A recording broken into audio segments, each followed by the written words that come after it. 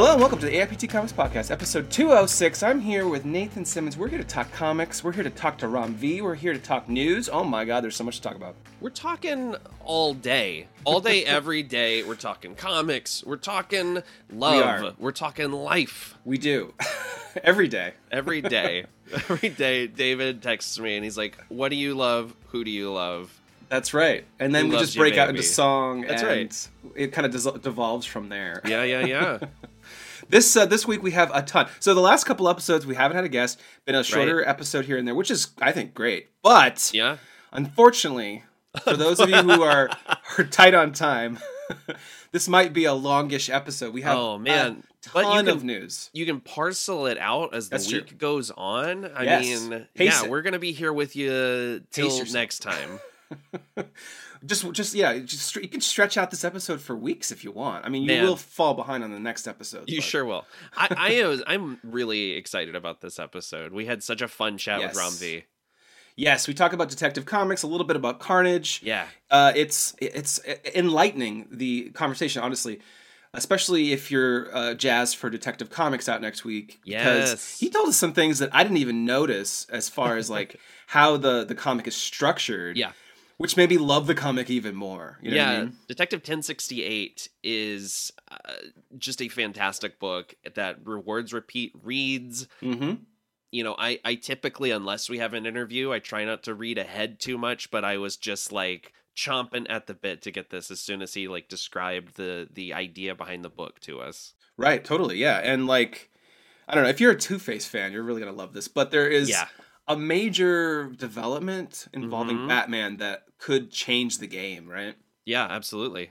Which we kind of get into, so if you want to avoid that spoiler, don't worry. We really don't kind of spoil it, but it's a really compelling thing. I really hope we can have Ram V on again when the story arc kind of finishes. Yeah, he's got some really cool stuff coming up too. Totally, yeah. But before we get to that interview, we have to break down the news, and we try to start. Yeah, we do. It's actually contractual. We'll lose our jobs if we don't. We always start with the biggest news of the week. I think the biggest news, and when I say biggest news every week, I mean like the thing everyone was talking about. Sure. I think it might be the Comixology layoffs this week, which is incredibly unfortunate. A bunch of layoffs across multiple companies, but in particular, a lot of Comixology workers at Amazon were laid off. When Amazon laid off, I think it was 18,000 people this week. Yep. Yeah. The plan is to eliminate at least 18,000 employees. Throughout the month of January, and a huge number of staffers from Comixology were affected by this. The news kind of broke via the program manager Scott McGovern, who tweeted basically like, it happened this morning. We're not authorized really to tell anything to the press. But people were like, huge groups of people were pulled into various meetings, and are told either you're out now or this is when your job ends, this year. Mm-hmm. Given like an end date. Yeah, and gosh, the mess that is Comixology since Amazon moved them off Comixology.com and brought them into the fold of Amazon.com it's just been a slow, sad death. I feel like. Yeah, I mean they've consistently every couple months said, "Hey, look, we added this new feature," which was an old feature, but it's back. Right. And it seemed like they were making a concerted effort, even though it was quite slow. But by firing all these people, I can only imagine it'll slow down further, or there might not be any new developments. Who knows? Well, and that's we were talking a little bit off mic, but a lot of the layoffs that have been happening at like Amazon and Microsoft and other companies over this week have been programmers. So when the biggest issue with the app right now is day-to-day maintenance and functionality, it seems like those aren't the kind of people you want to let go. No. I mean, I actually reached out to Amazon. I wanted to write a report on this, but I actually didn't on AIPTcomics.com because I was waiting for more information. Right.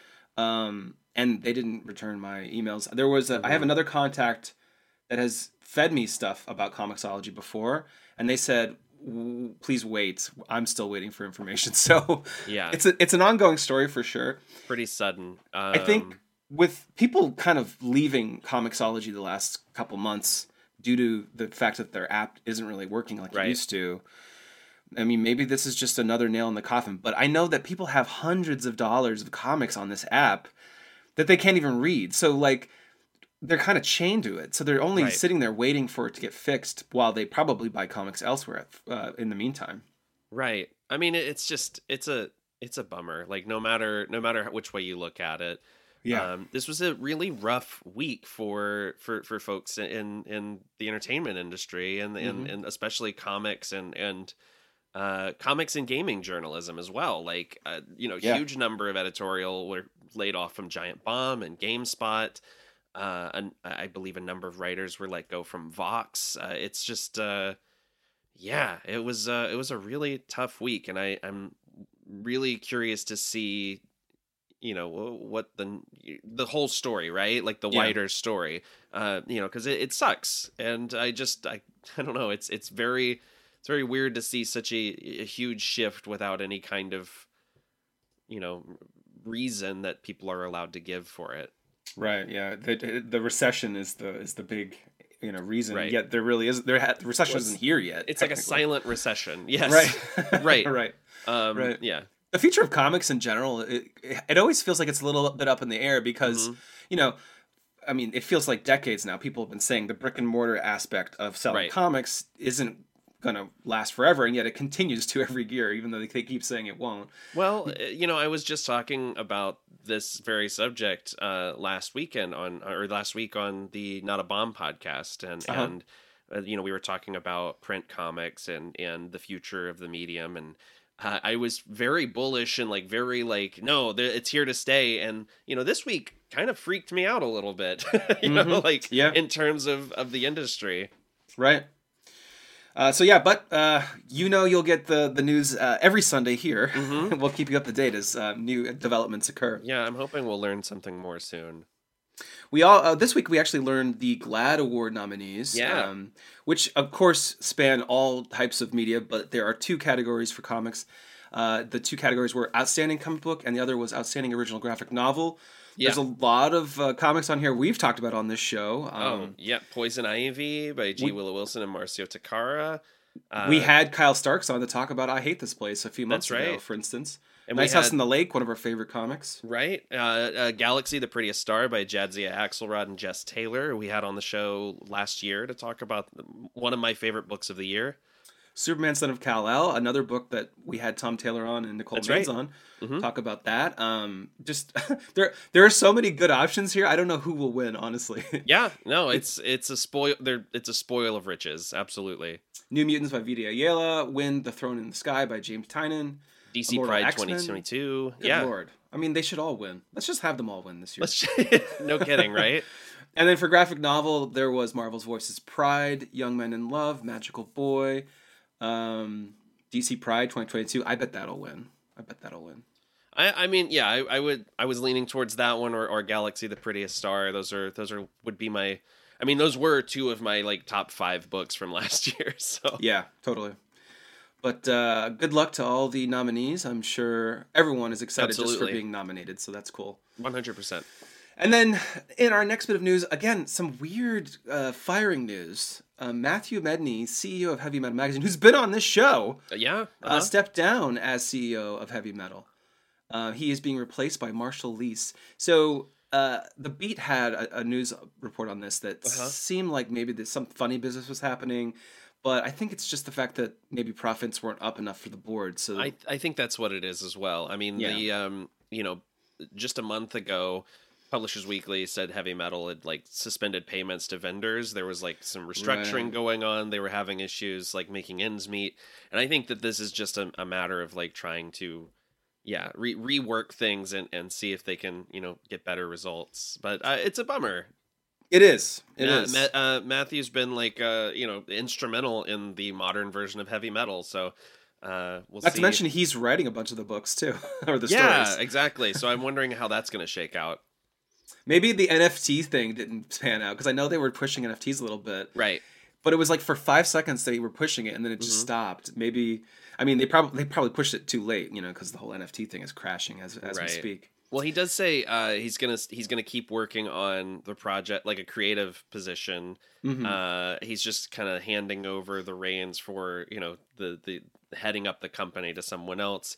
But he says in a statement that he released, he said, "I will be stepping into my role as partner in the business and cheering on and helping in important projects and relationships." It's not uncommon for heavy metal to be switching CEOs and editors. I think it's almost like part of the process of these, of the magazine. I mean, Grant Morrison was editor-in-chief for a little while there too, just a couple of years ago. But yeah, we here love heavy metal, so we're excited to see what happens next in the new year. And moving on, speaking of new year, Jesus Christ, the solicitations this week. Good Lord. Marvel Comics solicitations came out on Thursday. A ton of news title information in here. Surprisingly so. Like, for instance, Declan Shalvey taking over Alien. It's relaunching a new number 1. That's pretty cool. But Planet of the Apes was at the top of the list that Marvel sent over. So they're super pumped for this. I'm not a big Planet of the Apes guy, but I know a lot of people who are. Are you a Planet of the Apes guy? Are you an Apes? Apes I am. I'm an ape head. Ape head. I love. I love Planet of the Apes. I've talked about it. Actually, talked about this extensively on one of my other shows. But the watching the first movie as a kid just like obliterated my brain. Yeah. And I'm pretty ride or die for the Apes. Nice. Yeah. David F. Walker's writing. David Watchter's drawing. Yeah. That looks pretty cool. There's a lot of cool stuff in here. There's some stuff we already knew, like Guardians of the Galaxy #1 is relaunching. There is there's a Mike Mignola Rocket Raccoon Marvel Tales that's coming out, and I saw people like confused. They're like, "What? Mignola's doing Marvel again?" Yeah, pretty sure this is a reprint. It is. It's the miniseries that Bill Mantlo and Mike Mignola did together in '85. But it's interesting because it's like at the top of the solicits too. So it feels like. It seems like it's something brand new, but it's definitely not. Right. Same with this the Strange Tales featuring Warlock, the facsimile edition, the Jim Starlin book, which looks so cool. Some major things like Sins of Sinister is ending. There's a new Loki series, a 4-issue series by Dan Waters and Jermaine Peralta, which cannot wait for that. That'll be sick, right? Yeah, absolutely. I saw that news because Rum shared it on Twitter, and he's like as stoked as I am for it. Yeah, Ram and Dan Waters are kind of from I forget the group they're called. They're a group of writers that are from the UK that are all kind of like tightly knit and friends and whatnot. It reminded me. I completely forgot, but it reminded me that like Kibblesmith did a Loki series. That's right. Didn't Cantwell do a Loki series, or maybe I'm misremembering that? I think maybe. I feel like Loki is like this I door. loved Kibblesmith's Loki. Yeah, it was so freaking good, and it's a doorway into doing more at Marvel, maybe. Yeah. Marvel's Voices is also getting a Spider-Verse one-shot, which I was totally surprised by. Yeah, I'm so stoked about this. Looks like reuniting the Spider-Punk creative team as well for a story. Yeah, the creatives on this are excellent. Steve Fox, Cody Ziegler, Jeremy Holt. This should be a lot of fun. It's interesting. It's Marvel's Voices, Spider-Verse, because like Marvel's Voices has always been like very specific, like Black History Month related or Pride related, and this is something new. It's like its own thing. Like they could do Marvel's Voices for anything, yeah, as long as they're lifting up, characters that are typically not getting the spotlight, but also creators too. Absolutely. Anything else in here grab your attention? By the throat. You hit the main ones for me. I'm really excited for a lot of these reissues.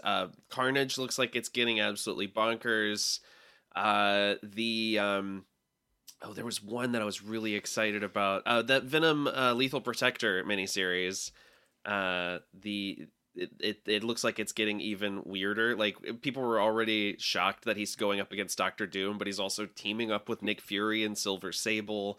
Like, it looks like a really fun book. So I am Iron Man. I'm so excited about more issues of Rogue and Gambit. Like it's gonna be a good couple of months for comics.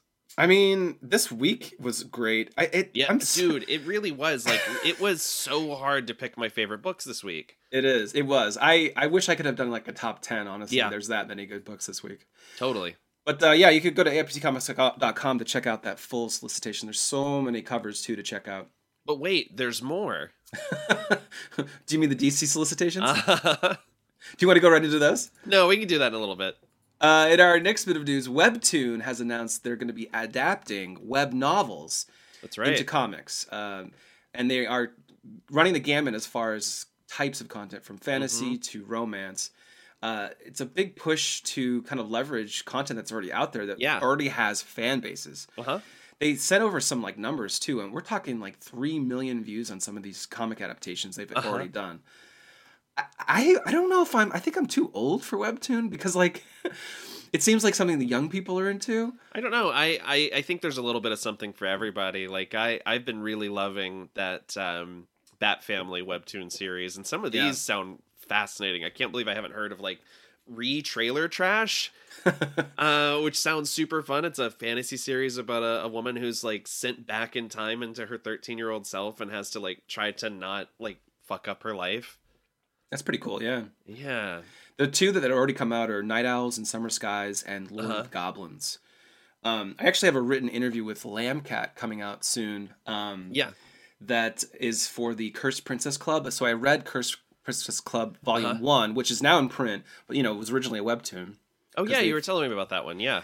And it's interesting to read when you're reading so many comics we do, like reading in that style where it's every panel is basically its own page. Right. And I think the style is such that you have to every kind of panel almost has to be a cliffhanger so that you want to read the next one. Or in the case of these comics, scroll down.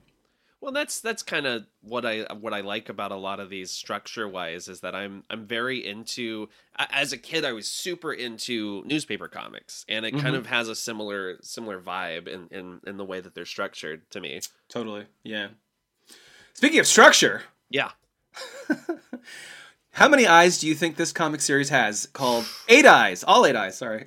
All of them. April 19th. This was announced from Dark Horse.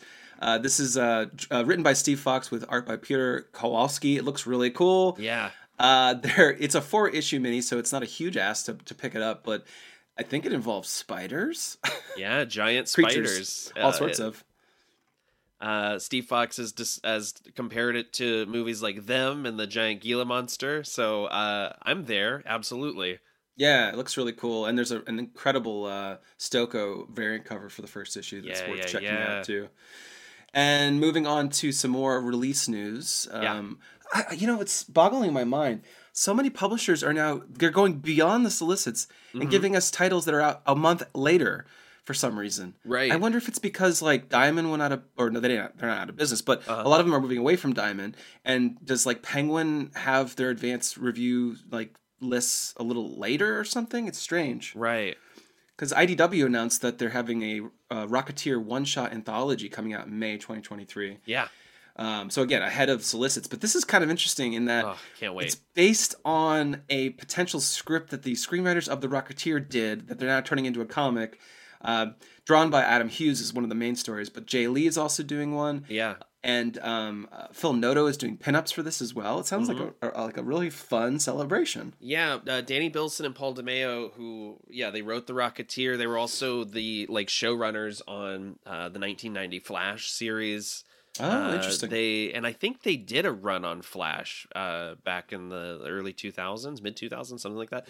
But they had written a comic book that never got published, and while working on a documentary, director Kelvin Mao discovered this comic and was like, "Hey, we should get somebody to actually illustrate this." So this is like a story 30-something years in the making. Right. That's so cool to me. Yeah, and since it's so tied to like the film, it feels like a good way to honor the character too. Totally, and it's been written as sort of a tribute to Dave Stevens. So that's the best. I love The Rocketeer, so I'm in the bag for this already. It's such a unique property, isn't it? There's nothing else like it. Yeah, right, exactly. What do you mean? Iron Man's like The Rocketeer. Someone just said. Yeah. Yelling at their radio. I heard them. So speaking of more licensed stuff coming out, 007 for King and Country was announced. I didn't know it was James Bond's 70th anniversary this year. Yeah. But I learned it from this press release that was sent over, and I newsified. This one's going to be written by Philip Kennedy Johnson, who's already doing James Bond at Dynamite, with art by Giorgio Spalletta. There's a bunch of covers on the AIPTcomics.com to check out.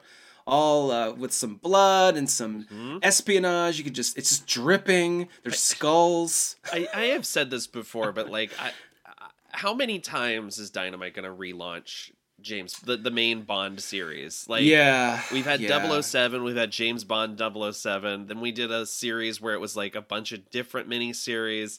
Then we got 007 again, and now it's going to be 007 for King and Country. Which, by the way, I fully expected to be the title of the next movie, and now I feel like that's out. Oh, really? Is that true? That's interesting. Yeah, I mean, it just seems like that's, if you want to make Bond feel current and now, that is the title you want to give it. Yeah, totally. I do like the title, but it's you're a right, great title, and I'm so excited for this series. It's just Bond at Dynamite has hit that kind of level of like Red Sonja at Dynamite, or like the Hellboy books, where I just don't know which miniseries is which in what order. Totally, yeah. There's nothing ongoing. I mean, I think Vampirella might still have legacy numbering, or it did for a while. I don't think so right now, because there's like a Vampirella versus Red Sonja book right now, I think. Right. But Marvel's doing the same thing. They're relaunching Spider-Man and Avengers. That's coming up in the news in a minute. But it's just this cyclical thing that never ends. I really hope they get back to doing the adaptations, because they did some. Van Jensen wrote a couple of really fantastic graphic novel adaptations of the original books. And it seems like a shame to stop at 2 of those. It does, yeah. Didn't Greg Pak do one as well? Yes. I feel like he did. Yeah. The plot of this is it's a little generic, don't you think? That James Bond is marked as a traitor and other agents are after him. But Johnson really gets Bond's voice, and it's been a blast to read the main series. So I think he'll find a way to make this especially interesting. Nice. Speaking of interesting, yes, Steve Orlando knows a thing or two about 2099, Spider-Man 2099 does. Specifically, and he's about to show us more. Yeah. Spider-Man 2099 Dark Genesis is coming out May 2023. So this is like continuing his 2099 epic, but with him is Justin Mason. I believe one of your favorite artists of 2022. My favorite artist last year, yeah. And introducing Carnage 2099, bringing in Blade, Punisher, and Daredevil 2099. This looks wacky as hell, and I can't wait. Yeah, there's a bunch of 2099 characters popping in. All the covers for the entire run. So this is actually launching in May, ending in May, but it's going to be a weekly series, which is pretty cool. And every cover is by Nick Bradshaw. So all the covers are out. So you can kind of get a sense of maybe where it's going. Also very interesting that a couple of these covers look like they have Eddie as Venom. Yes, Venom seems to be there. Probably popping around in time, or maybe not. Who knows? This could be Kron Stone or one of the other Venoms of the future. But I'm so excited. I'm so in again. Spider-Man 2099. Justin Mason's going to be drawing my favorite Spider-Man costume for 5 issues. So that alone, I'm so stoked for. It was interesting when this was sent over from Marvel. They had like a title that said something about Maximum Carnage, and some of these covers are definitely homaging Maximum Carnage covers. Oh, totally, yeah. But the press materials itself never mentions Maximum Carnage, which makes me wonder if that's a secret or if it's just like a visual thematic thing. I don't know. Maybe, we'll see. Yeah, or maybe the original story title was like Maximum Carnage 2099 or something like that. Wait a minute, I got it. I just got a script from Steve. Okay. Issue 4.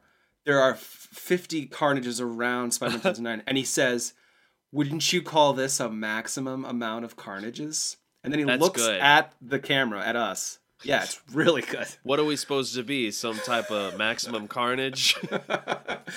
If I wrote comics, I would do stupid shit like that all the time, and I'd probably be reviled for it. I love it. I also, I'm also intrigued by this future Moon Knight on a couple of these covers too. Yeah, there's a couple of cool things here. This is gonna be great. This is gonna be so fun. Justin Mason is a sick artist for this. Hell yeah. Yeah, I think we're in for a treat. Yeah. It is the summer of symbiotes, though. As Cameron Crowe said in the famous film Fast Times at Ridgemont High. He does say that. No, It's so always weird when Cameron Crowe walks on screen in one of his own movies. I know. And he looks right at you and he's Yeah. like, you had me at hello. And you're like, okay, this is the wrong movie. This truly was a He said Vanilla that. Sky. He said that in We Bought a Zoo. He said that. That's I remember right. that. So yeah, anyway, earlier this week, Marvel teased the death of Venomverse.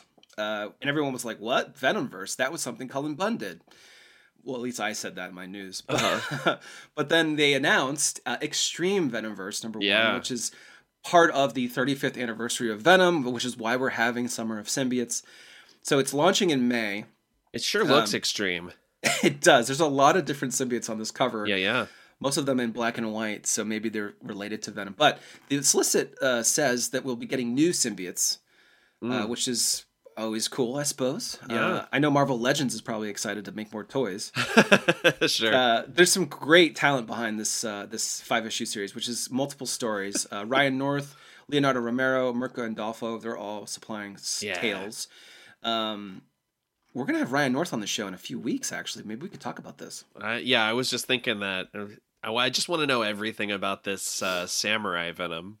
I like the little kid at the bottom. I think that might be like a young Dylan, maybe. But yeah, Samurai Venom looks sick. Yeah. So that's coming. I'm very curious what they're going to do with Summer of Symbiotes, because this isn't actually like the main thing. There's another thing happening in the summer. Right. This is just sort of leading into it. But we'll find out soon, I'm sure. Mm-hmm. This might have been the biggest announcement news as far as titles go. Captain Marvel-led Avengers #1 is launching May 17th, and this one's going to be written by Jed MacKay with art by C.F. Villa. You know them both. They've worked together multiple times. Yeah. But a lot of people were abuzz with the lineup on this team, because we know the full lineup of Avengers here. Yeah. Captain Marvel, I just said, is leading, and then there's going to be Iron Man, Thor, Captain America, Black Panther, Scarlet Witch, and Vision on this team. Jed MacKay tweeted a thing this morning, or it might have been last night, where he's like, oh yeah, cool, that thing after a book gets announced where everyone shows up to tell me who really should be on the lineup of the book I'm writing. Totally. People have their opinions. Uh-huh. No, I love this lineup. I'm very excited to see what MacKay does with it. I mean, the guy doesn't really miss for me. I am curious to know if he's going to be able to keep up the momentum with he's writing so many books right now. Yeah, it made me wonder if he's going to drop Moon Knight. Does he have? Who has the time to do all of these books? Because we already know he's definitely doing Doctor Strange. Right. So how many can he continue to do unless he's the busiest man ever? Which, you know what? If he can keep it up, I will keep reading them. This is really exciting. He said this is big, loud Avengers stuff. Nothing in this story should ever feel small or inconsequential, and our lineup reflects that. Totally. Yep. That rules. Yeah, I like the fact that Scarlet Witch is on the team. That's a nice different take, especially since Orlando is sort of doing something new with her right now too. Yeah, I'm here for the rise of Wanda again. Mm-hmm. Totally. Something that I forgot to put on our agenda, so bear with me, Nathan. But go for it. Ghost Rider and Wolverine are also colliding in Weapons of Vengeance. Sure. In August. Yeah. August, they announced. What? Yeah, very Why do early. I need to know about this now? I was really excited about this because the current Ghost Rider series has sort of made Logan and Johnny bros more than they've been since the early 90s, I feel like. Right. And I really dug that. So seeing more of that dynamic from a similar, I think it's the same creative team, right? Or it's at least Ben Percy writing it. It's Jeff Shaw on art, yeah. Oh, okay, cool. Yeah. Which is sick. He was so good on that Thanos run with Donny Cates. Totally. Yeah, that's going to be fun. Yeah, the slogan mentions Weapons of Vengeance, which is a nice callback, but also Wolverine on the cover by Ryan Stegman on a motorcycle with both hands in the air. That is dangerous slogan. He's having a good time. Do not ride a time. motorcycle like that. He's having a good time. So it's what's kind of fascinating about this news, not just because it's incredibly early to be getting news about a series out in August, but it literally spins out of Fall of X, the big summer X-Men event that we don't know anything about yet. Right. So there is actually a tidbit in this solicit saying Wolverine is on the run after the shocking events of Fall of X. That's all we know, but it's shocking. I mean, I was expecting it to be not shocking at all, and he's done something that's made people angry. So right, yeah.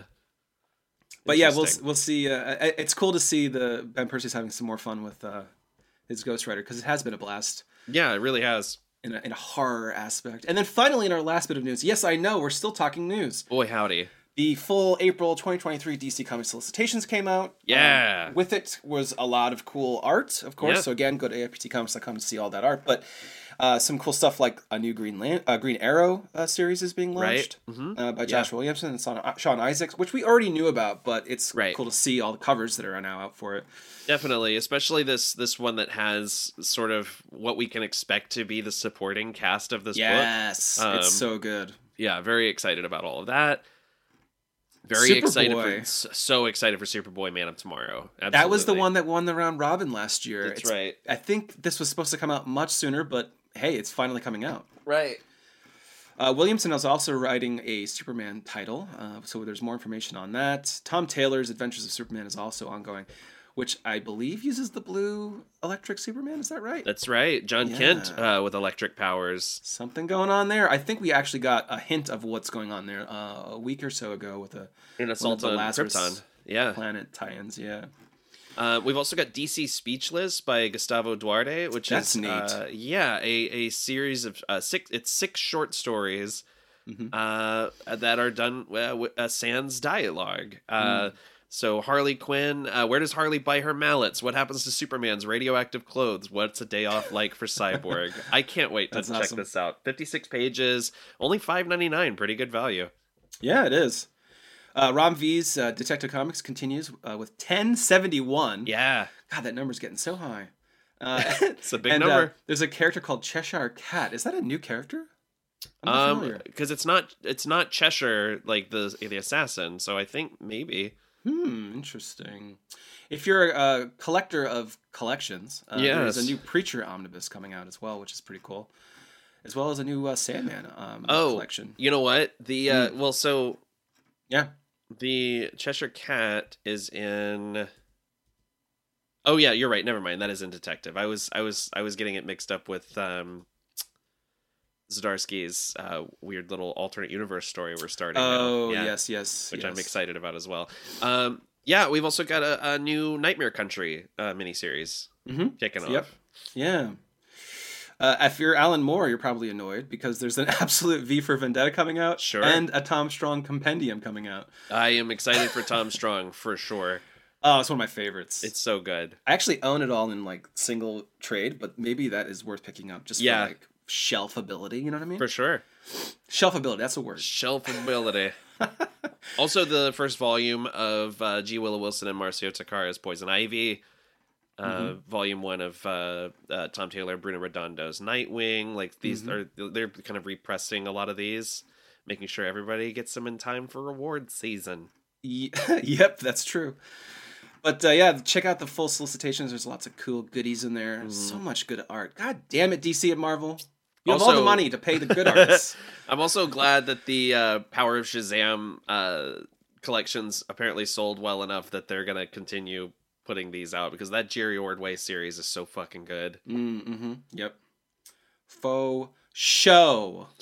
I'm glad Batgirls is still ongoing too, because me too. That was like a book that everyone was really was excited when it was announced. This what was it, like 2 years ago now? Because it's like these characters deserve their own book. Yes. And I was like, it'll probably only last 6 issues, but no, it's going on. Everyone buy your comics because it means the books will keep coming out. Oh, also, Gotham Academy, the Gotham Academy collection, 472 pages. It's like the first series plus the annual. Doesn't seem to include the Endgame tie-in, which is kind of interesting. But yeah, really excited about that as well. That's one of my favorite books of the last decade.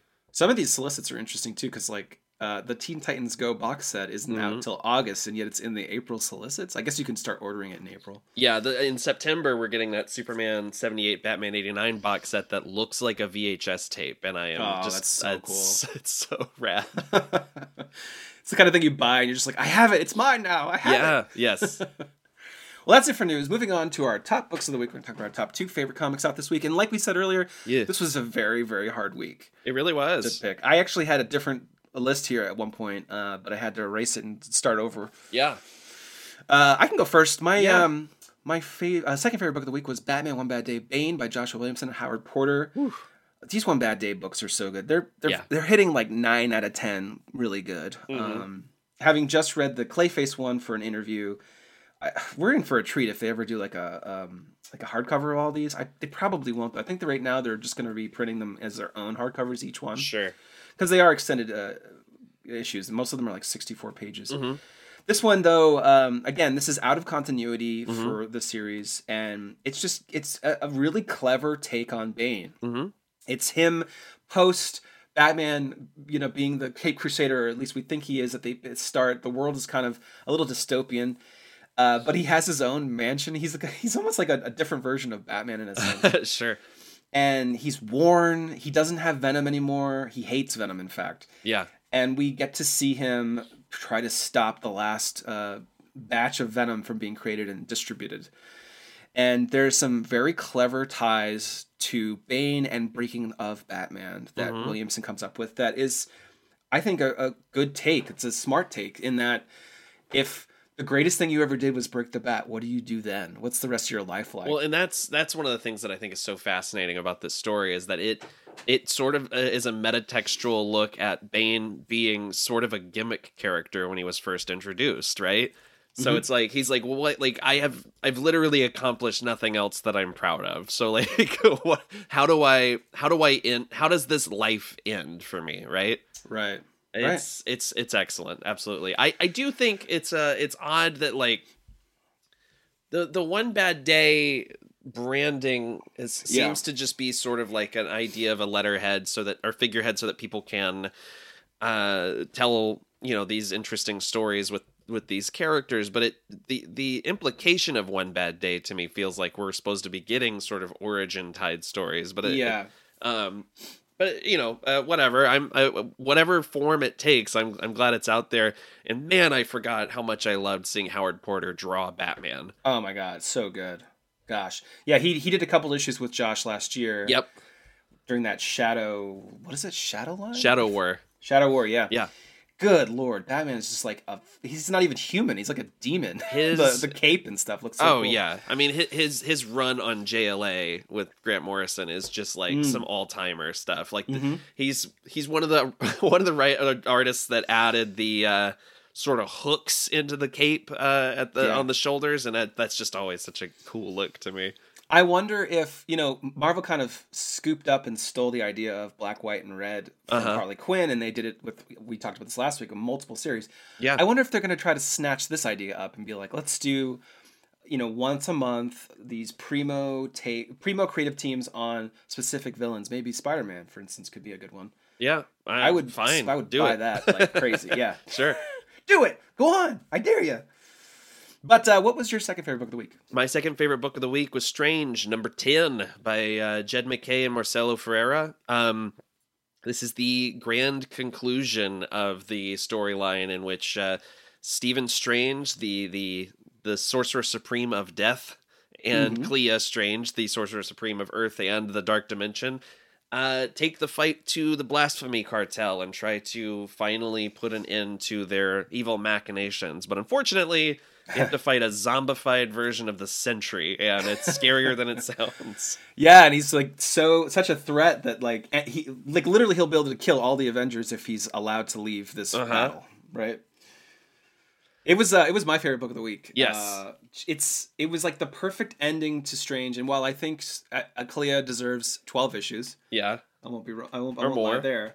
But to end the book this way, in a romantic way, yes, in a way that shows she is equal to Doctor Strange, or in this case, he's Harvestman for most of this book, and just a beautiful sequence that Marcelo Ferreira draws over 3 or 4 pages, I think. Yeah, of them. It's a bit of a spoiler, but combining into something new was such a cool concept. But also just sort of saying like, screw the consequences, we're gonna be together. Yeah. And I was telling my girlfriend this week. So we were having a conversation about movies. I was a little drunk, and I said that I love the movie Interstellar so much because like The end of that movie essentially is love is greater than space. And that's such a beautiful idea for like a filmmaker who tends to be a little antiseptic like Christopher Nolan. And and then she said that's just like the most Nathan thing you could possibly say. And then the next day I read Strange number 10 and I texted her and I said the new Doctor Strange series ends with love being greater than magic. That's interesting connection. And I was so bowled over and so like smiling ear to ear through this sequence where they say like, okay, if we're gonna die, we're gonna die together. And that willingness to be together, damn the consequences, ends up saving the day in this really incredible way. I just love it. I love it. I wonder if we'll see this combo again, since Clea is going to be in Doctor Strange, the new ongoing. And didn't you get like a Eternity vibe from the look of what they became? I think that is purposeful, absolutely, because they're also like tied into everything, and it sure seems purposeful. Strange is one of the reasons why I think we're both super excited for Avengers. Yes. Because Jed MacKay, he just has so many great ideas. And, often in comics, you have great ideas, but they're kind of sparse or spread out over a story arc or multiple story arcs. But it seems like Jed MacKay has great ideas in every issue. But it's these big, beautiful marquee moments that also come back to character, right? Mm-hmm. Like that's what's so impressive about this. Totally. But what was your favorite book of the week? My favorite book of the week was Batgirls number 14 by Becky Cloonan, Michael Conrad, and Jonathan Case. This is an all-silent issue. Nice. So Cass has been trying to find Stephanie after she's been taken by her father, and she's kind of going off of very small clues that she got because they recently body swapped.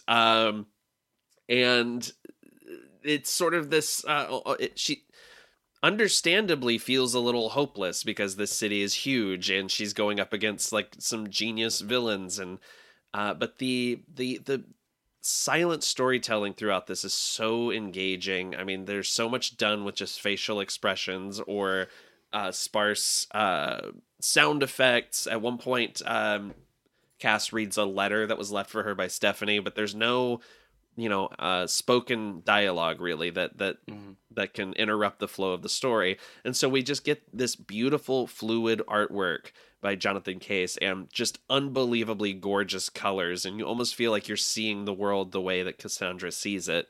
It was on AIPT, Connor Boyd reviewed it for us, and I think he sums it up perfectly. Batgirls number 14 is a masterclass in all that comics can be, and a testament that sometimes less is more. Wow, well said. And I'm a sucker for a story, an issue like this that doesn't feel like a gimmick. Like if you're going to do a silent story, Cassandra Cain's the character you use, right? Right, totally. And it's just it fully understands these characters and their connections to one another, and somehow managed to like get me choked up with almost no written words on the page. It's really fantastic. A picture is worth 1,000 words. Absolutely. Say. Nice pick, man. Thanks. Just saying that is like a gimmick I have to say. I love it. Episode. Moving on to our next segment, Standout. Kapow! Moment of the week. It's the moment of the week. Kapow! Sorry, I had to do a little song. That was a delight. My favorite moment of the week is from a book I was very close to being in my top 2, but I had to nix it for whatever reason. I don't know. My brain was broken that day. And it's from Nightwing number 100 by Tom Taylor, Bruno Redondo, and a bunch of other creators. But this page specifically is Bruno Redondo. And it's a moment, if you go to aptcomics.com, go to this podcast post, you can see this art in full. But it's a moment where Nightwing and Bruce Wayne, Batman, connect on a father-son level. Yeah. Super heartwarming. I can't believe Tom Taylor had the two most important hugs in comics ever in the span of 3 or 4 months now. Uh-huh. But for Nightwing to say, "I love you, Dad," to Bruce is really touching. This whole scene is really great. Yes. They're both kind of coming clean on the fact that with Alfred gone, he was their connection. Yeah. He kept them connected. He kept them aware of each other, but kept them honest, kept them from arguing with each other all the time. Right. Yeah. And with him gone, they both kind of realized they lost each other. Yeah. And a reconnect here in a real way and an honest way that I think a lot of people will find touching, and also Yeah. like for their own personal lives, maybe motivating to go hug your dad. Yeah, this was I loved this moment. This was in a really truly fantastic issue. This was a standout for me. Yeah, totally. What was your favorite moment of the week? I cheated. I have my 2, God. but they're from the same book. From Batman One Bad Day, Bane by Joshua Williamson and Howard Porter. One of these is Bane going back to his home, sitting down by the fire, and looking up at a framed newspaper of him breaking Batman's back and tossing him off a rooftop. And he has this moment where he smiles.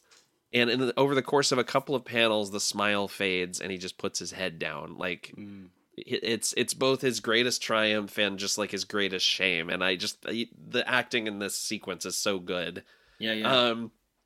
And on the polar opposite of that, I have a moment where Bane rips a guy's jaw off with his bare hand, grabs him by the beard, pulls off his jaw, and throws it on the ground, and that is punctuated by a splat that is drawn in blood and just sort of dynamically inserted into the space. Like it looks, you get so much kinetic like momentum from the way that splat just sort of jumps out at you. I love it. That dude's hair follicles and his beard is super strong. So strong. Yeah. His beard is made of Spider-Man's webs. Yeah, exactly. Such a great visual issue. So cool in so many ways. The color, too, just so eye-catching. Yeah. Go check that one out. In our next segment, Top Books for next week, we're going to talk about our most anticipated comics out next week. There's a lot of good comics out next week. Again. Yep. It was really tough to narrow it down. Sins of Sinister's coming out, for instance. But my most anticipated book is Saga number 61 by Brian K. Vaughan and Fiona Staples for all the reasons you already know. Yeah, right. It's coming back from another hiatus. This time it was only a few months. But it's great to have Saga back on a regular kind of schedule. Absolutely. And the adventure continues. So I don't think there's anything else to say. If you haven't picked up Saga, it's a fantastic sci-fi fantasy like no other, to the point where when there are sci-fi fantasies that come up that are similar, we have to compare to Saga, because Saga is like the Bible of that kind of genre. Yeah, absolutely. But what is your most anticipated book? I got to give it up to our guest this week. I'm looking forward to Detective Comics number 1063 by Ram V, Raphael Albuquerque, and Ivan Reis. This is a story built around Harvey Dent and his inner struggles, and there's a dual nature to this book that we will get into very soon in our interview, but I just think it's fascinating and a really, really clever idea. I can't believe I haven't seen a Two-Face story done quite like this before. But yeah, like you hinted at earlier, if you're a fan of Two-Face, this is really gonna scratch that itch. It gets into his psychology. You. Yeah, absolutely. Absolutely. It's a really cool, really ambitious issue of comics. Nice. Moving on to our next segment, Judging by the Cover. Junior. We're going to sing it to you every week. We're never going to bottle that up. Nope. What's your favorite cover out next week? I love the variant cover for Teenage Mutant Ninja Turtles, The Last Ronin, The Lost Years #1 by Clayton Crane. This cover features the titular Ronin himself. I don't want to spoil it, which turtle this is if you haven't read the original series, but jumping over a group of Foot Clan soldiers, and this kick he's doing is literally slicing through the rain that's pouring down on him. It's such a cool visual, and I love it.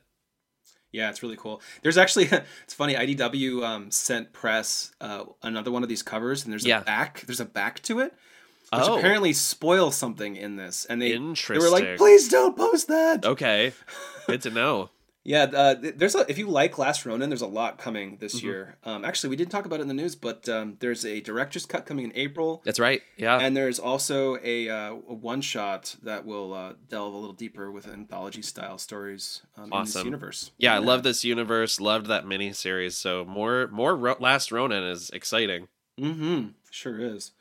My favorite cover is by Alex Garner. It's for Harley Quinn number 26. It's actually a cover I think I sent to you and other people when it was announced in the solicits. Oh yeah, It's got Harley Quinn sort of bowing, like, or is it bowing? It's like saying, taking a enjoy bow. the show, taking a bow, yeah. Beneath her are two dudes who look like they are straight from The Clockwork Orange. Uh-huh.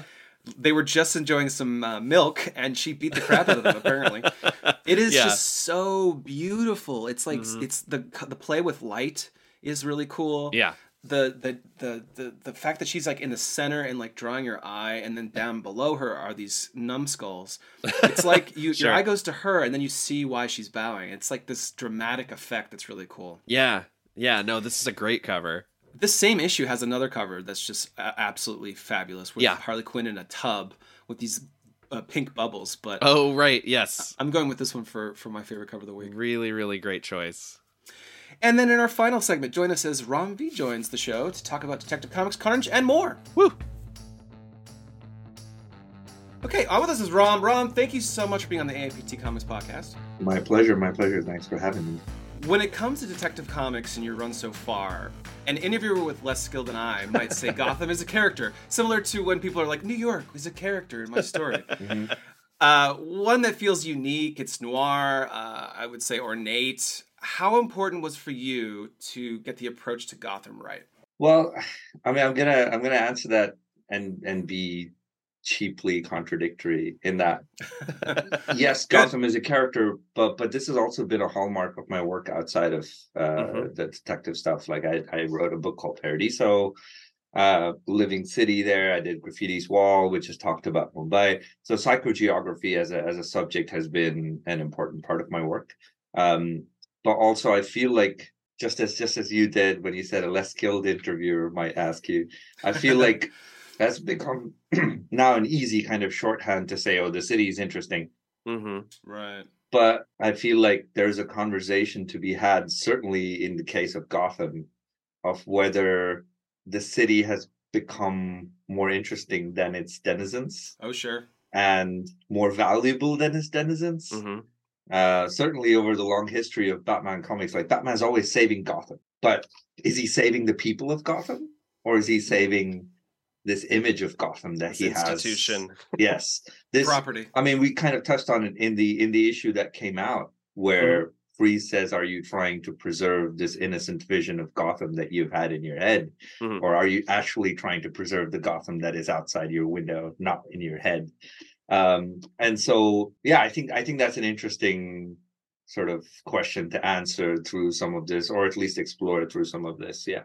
Well, you mentioned the Mr. Freeze issue, and Dave and I were just talking before you hopped on about how much I love the dialogue and the captioning in this book, and in a way that like really captured me on your Swamp Thing run. A lot of the dialogue is very poetic and lyrical, and especially I saw a commenter for the Mr. Freeze episode or issue say something like, "I can hear Michael and Sarah say this dialogue." Which made my day because it's totally true. But it also made my day because and this is a hilarious anecdote. While I was writing this issue, I was walking around the house, kind of trying to speak in the Michael and Sarah voice. Sure. And, and my wife, whose office is just downstairs, I would walk down to her office and be like, how does this sound? And just do like a monologue in this kind of monotone. Yes.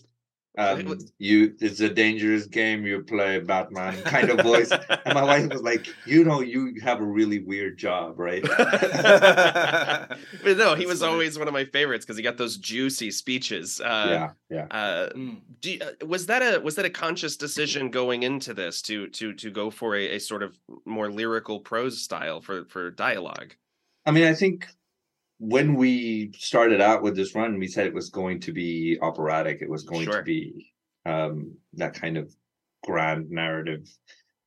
That's part of what I meant. I mean, people always assume that like the most direct connection is, it's got music in it and it's going to be, involved. I'm like, yes, but also operatic means every dialogue is like heightened to number 12 on the drama scale, and everyone is trying to be poetic. I mean, a great example of this is if you watch the Hannibal TV show, like no one in that TV show ever sits across his dinner table and just goes like, so how was your Wednesday? No, it's always like this wine says something philosophical about the way I consume my food today. Would you like to hear it? And I think there's something really cool to be done with that aesthetic. Certainly, given the fact that maybe the past decade of Batman comics has all been this kind of very functional soldier, I'm gonna get everything done, very clear cut. And the stories that I grew up with for the Batman stuff, certainly, because I didn't have access to a lot of comics, was all the animated series stuff. Yeah. And that one is very poetic. That one is very tragic, lyrical. People always talk in these kind of, sure, it has one-off episodes here and there where you've got quirky characters, but largely all of their big villains, like if you think about Freeze, if you think about Mask of the Phantasm, if you even think about people like Riddler in that show, they're all these kind of poetic, lyrical characters. Interesting. Yeah, oh, go ahead. Do you write poetry for fun? No, it's the one thing I am terribly intimidated by. Interesting. I feel like my prose is trying to be poetry, but I am not brave enough to actually write poetry. I was telling my girlfriend last night that I there's a bit where it's in, I think, 1063 when Harvey and Bruce are having the conversation in the club, and Bruce says something to the effect of something's changed in the stillness and shadow. And I said, I love that Bruce Wayne is just as dramatic as Batman. It's not an on and off switch. Like there's a flair to him. Everything in this, certainly in this run, is intended to be like these are dramatic characters, regardless of whether they have their alternate identities on or not. I mean, speaking of drama, switching gears to art, Rafael Albuquerque and Ivan Reis are so good at this dark and grungy visual style. What made them the perfect fit? Were they your first choice? Well, Rafael certainly. I wouldn't say first choice, because I'm going to tell you the story of how we ended up working together. Great. We were actually looking through a lot of different artists we thought would be available, and unfortunately, because of the way the timeline on the book felt, sort of came in, a lot of these artists didn't have enough advance notice to be like, oh yeah, I can start. Right. And we were kind of getting down to the wire and getting a bit nervous about, like, oh man, who do we ask?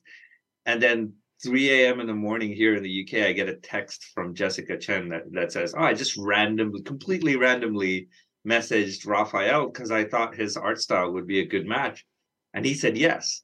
And then lo and behold, after that, everything clicks into my head, and I go like, well, of course, why didn't we ask him first? Because American Vampire, All-Star Batman, like his work is evidently falls into that sort of moving shadows, very, very high drama noir kind of work.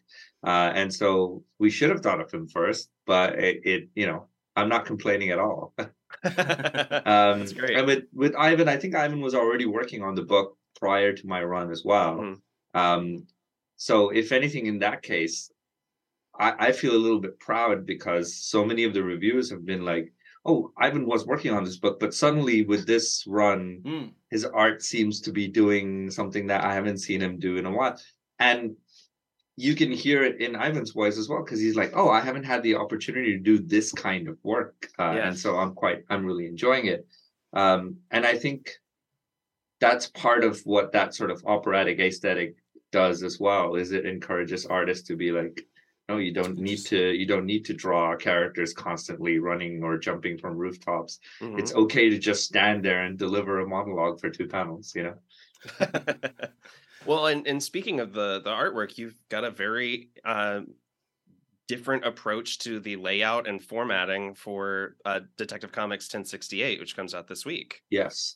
So go for it. I was going to say it wasn't my idea originally. So the credit for this goes to Jessica Chen, who's the editor on the book. Okay. She said, hey, if we're going to do a Two-Face centric issue, like, why don't we try and do something that's like symmetrical, like Two-Face?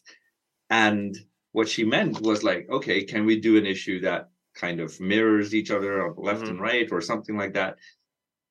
And then my brain just went like, okay, in how many ways can we make this book symmetrical? So every spread, the left-hand side page and the right-hand side page are both left and right and top to bottom mirror images of each other. But also the first half of the book and the second half of the book kind of mirror each other as an argument in terms of why should I do this or shouldn't I do this? And then the center of the book is a splash page that essentially boils down that argument to two cases with Two-Face and Batman. The first line of the book and the last line of the book mirror each other. What else? Did you find this to be like an exciting challenge, or did you get halfway through and think, God, what have I done? What have I done to myself? No, I mean, it was certainly challenging because you have to do a lot of things that are counterintuitive to how I would otherwise write a story. Sure. Usually I would outline, break it down into pages, write the story, and then figure out the layouts.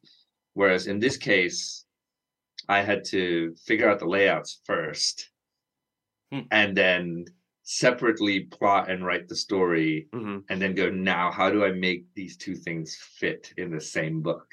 Right. And so, so there are bits of the story that needed to be changed to fit into the layouts. There are bits of the layouts that needed to be changed to fit in the story. But also, specifically here, it's really useful to work with. Another way the book is symmetrical is there are two artists, Rafa and Ivan. And the reason I bring that up is it's really made my life a lot easier to work with both of them because they're really good friends. And so it makes it a lot easier because I'm not coordinating the mirroring of the layouts between the two of them. They are doing that by themselves. So that's great. That's great. Nice. So instead of like, if you were to do like movie terms, usually you start as the screenwriter, but now you're starting as almost a cinematographer, thinking of what the shots are before, and then trying to make them fit. Kind of, yeah. I mean, not really a cinematographer, more like a director or EP in that I'm designing the narrative, but the individual shots in the panels are still being taken on by the artist. And also, I would say that directorial role is probably split between the three of us, between Rafa, Ivan, and myself, because all I had to do is draw rectangles on a page, and then they had to figure out how to make it work. So right, wow. One of the things that I've really dug about this run is the conversations, the dialogue between Two-Face and Harvey. And Two-Face is so another form of symmetry. The entire issue is an argument that a person is having with themselves. If you will. And Two-Face consistently tells Harvey that he's the only one looking out for him, that he cares about him. Do you think there is some truth there? Is this like the most insular, abusive relationship ever? I mean, I think the bigger picture of it is that we, and this goes back to the way a lot of societies think about either mental health issues or subversive cultural artifacts. Like the first reaction to looking at someone listening to like screaming thrash metal is to go like, oh, they're a misfit, they don't belong here amongst us good people, and the reason that reaction exists is because we think that if we separate all the bad stuff, all the negative connotations out, whatever is left is good. And you can't do that. Like, good doesn't exist when you separate it from bad. The idea of something being good is necessarily either in the face of or despite embracing all that is dark and negative about you, right? And if you think of that as an argument that Two-Face is having with himself, then one part of Two-Face is like, I hate this side of me that is terrible and awful, and I want to be rid of it. Is that the right approach? Or is that side going like, I know I'm terrible, I know I'm awful, but I'm still looking out for you. Sure. I'm still protecting you. So you're going to have to learn to live with me, to contend with me, but pushing me away is going to do nothing.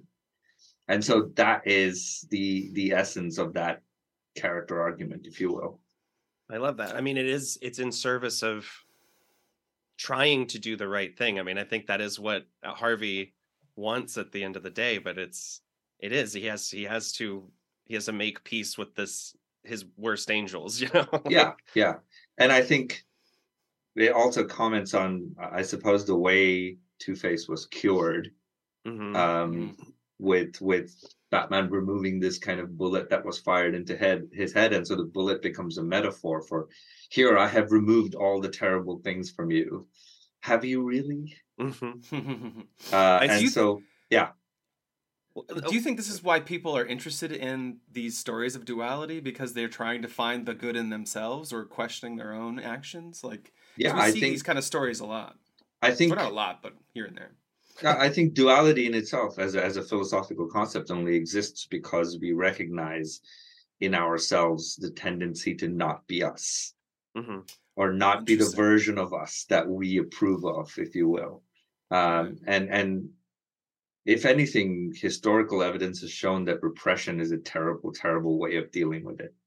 So when you exited like a party and you said something really stupid, is that you being a little bit like Two-Face and you're questioning what you said, and you could have said it better, and why didn't I say? I mean, et cetera, et cetera. I'll give you a worse example. I was good. Make me look better. Let's say I'm in a relationship. I'm a young teenager, and I say something that I probably shouldn't have said in that relationship. Right? The relationship breaks apart. Years later, now I'm like 41. I still sometimes think back to that night and go like, that was a terrible thing to say. Why did I say it? And I don't know why, but I said it. And you don't recognize that person. Yes, I don't recognize that person. That's my Two-Face, right? Sure. And I could deny it. I could live the rest of my life going like, no, that didn't happen. Snap my fingers. But then that will mean it will happen again and again and again, until I come to a point where I can look myself in the mirror and go like, no, this part of me exists, and I need to learn to contend with it. I need to learn why it exists, how it exists, and I need to learn how to deal with that side of myself. And I think, I mean, I don't know, that's a healthier way for me to cope with it, certainly. But now I take that and apply that philosophy to this kind of overly dramatic, gun-wielding DA/criminal character. And it's essentially the same argument, but it's way more interesting when Harvey Dent's having it than me. So you've got my imagination going. Now I'm imagining you 10 years from now going, I need to draw on that version of me that said that terrible thing 30 years ago. And then I need to use that energy in this conversation. Whatever. Well, I mean, I am doing that, right? Like every interesting writer to some extent does that. They're drawing on parts of themselves when they're writing these characters. Like even with Bruce Wayne growing older, and this idea that if you want to keep doing what you're doing, like I watched a documentary on Mubi a few weeks ago about American fitness and their obsession with steroids. Certainly sports fitness and like fitness on show. So that kind of suddenly clicked into my head, like it's more important to appear to be fit and strong than to actually be healthy.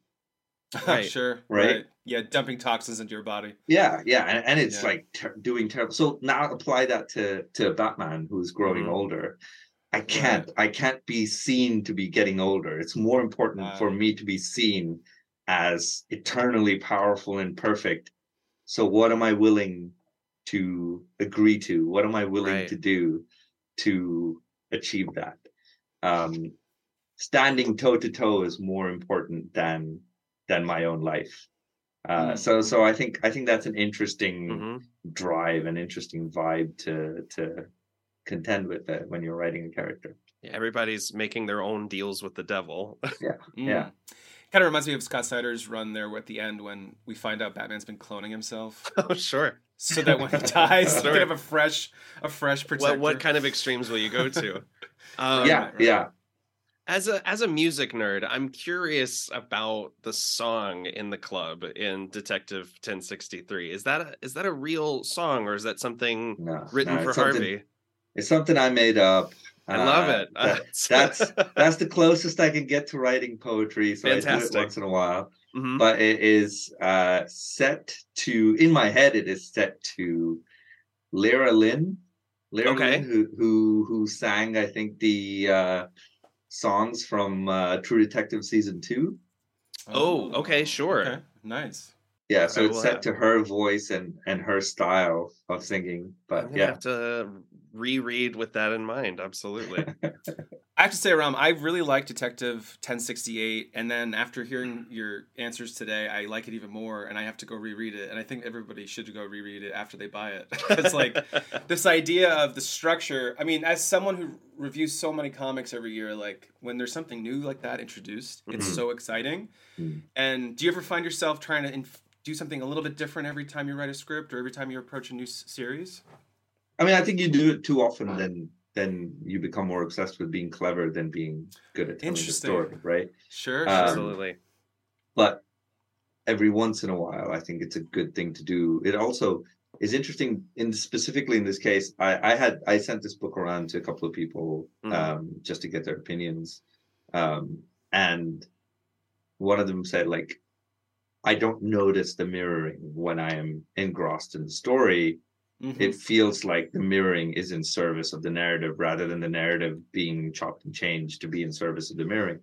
And that to me is the I greatest agree. compliment Yeah. in that the structure and the mirroring and the symmetry all add to the story rather than the other way around. So, Mhm. Right. so if there's an opportunity to do something like that on occasion, then I do it. Like, I think with Swamp Thing, we did that issue of completely esoteric, abstract pages when he melds with an alien spaceship. And again, there, that kind of cleverness, that kind of formalist change was in service of the story. So Yeah. I think anytime that kind of synchronicity is there, I don't mind doing it. Mm-hmm. It's interesting. I think about the movie like Memento. Some people really, really love that movie, but sometimes I think, I don't know, is it just too clever for its own good? Because I can't really rewatch it because I kind of know what happens, and the structure of it is what makes it great. Yeah. Whereas what you're saying is you want a balance.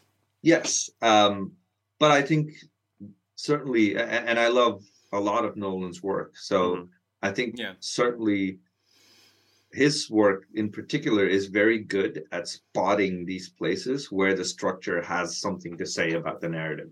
Like Inception, the way it's structured has something to say about the nature of how we have ideas and how we think of ourselves and how we build our own characters, right? They're all layers inside layers inside layers. Same thing with Memento. The way we remember and the way we think about retribution is always in the short term and always goes back and ends at moments of trauma. So all of his scenes end at moments of trauma. And this is a director who has, since his very first work, I think he did a film called The Following or something like that. Black and white. He has been, his primary interest is time and how that works. How many ways can you change the idea of time within a narrative? And if you look at all of his work since, everything is just messing with time. So Tenet also messing with time. I think Oppenheimer probably. Yeah, maybe. I think Dunkirk is the only thing that doesn't fall into that bracket. Maybe. Right. I'm trying to think. Yeah. I mean, the Prestige is sort of playing with your own perception. The audience's perception of time, or how much time there is and what's passed and what you can see on the surface. Yeah, it's not chronological. It's not linearly told in any in any case. So yeah. So I'm curious for folks who are only reading Detective Comics from your work, or folks who are only reading Carnage, another book that I'm quite enjoying. Is there a connective tissue there, themes or your approach, or something that you could recommend that would kind of sway their attention to the book they're not checking out right now? Do you find a connection between these two? I mean, outside of the very basic idea that I'm interested in telling stories that are focused on character rather than, like, my story is focused on who Batman is rather than what Batman does. So in the same way, my story with Carnage is focused on, like, okay, who is Carnage? And or in that case, like, who are these two parts of Carnage, if you will, rather Right. than what is Carnage doing next. And so that kind of character-centric storytelling is probably the only link. Because if there were other thematic links, then why am I writing 2 books? I might as well just write one Sure. book. So Yeah. Interesting. yeah, I like to branch out and do different things with different titles. So Cool. which is why people come to me and they're like, "Oh, you're a great horror writer." I'm like, "No, I wrote Layla Starr, I wrote Graffiti's Wall, Yeah. neither of which Right, were right. horror books." So yeah, I don't like being like put into a box. I think that's totally fair. I one of the things I love about Carnage is that it is this, sort of cosmic horror book, but we're also dealing with generational trauma and the trying to trying to leave the ugly parts behind, or the way that the most recent issue is a haunted house story in which bad memories have infected the world. It's I think once a month I text Dave and I say, hey, Carnage did something really weird and really unexpected this month. Yeah, I think it's been an interesting book to write as well, because like I asked very early on, like, really, what makes you think I would be a suitable writer for Carnage? Uh-huh. And editorial Devin Lewis, who's the editor on the book, he was like, "No, that's why we want you on the book. We want you to do something new and interesting and different." And I think pretty much every issue has been something unexpected in terms of what your expectations are of a Carnage book. And I'm happy to continue to defy those expectations each time. Like, fantastic. When we started out, people were like, "Oh, this is a detective noir book. 3 issues in. Wait, he's in what? He's in Svartalfheim killing elves? Yeah. Now he's in hell killing Malekith? What?" That's funny.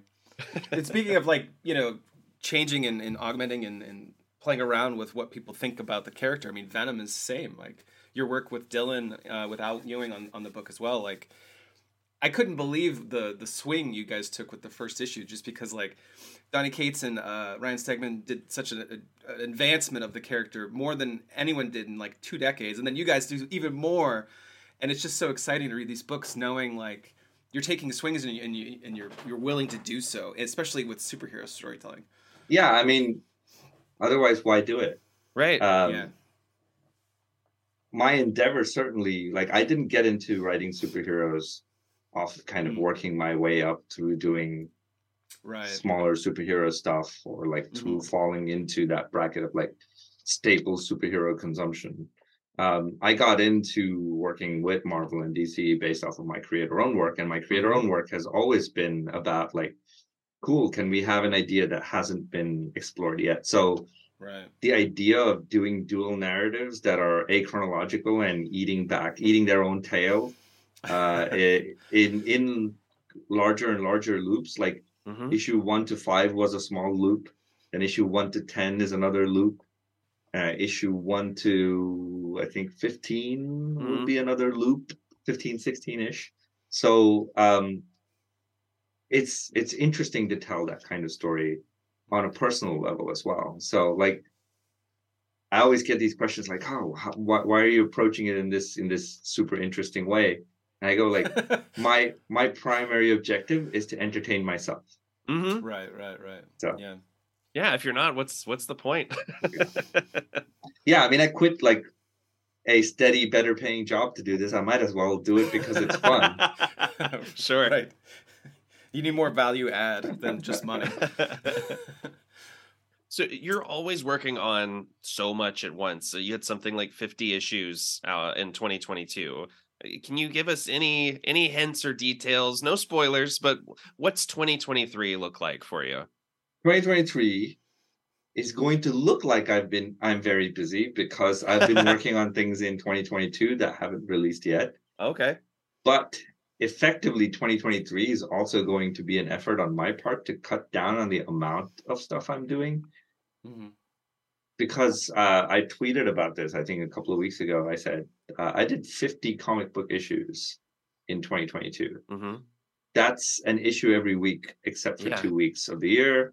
And That's then crazy. I also worked on game stuff. I also worked on developing some TV and animation stuff. Hmm. So that's an insane amount of work to do.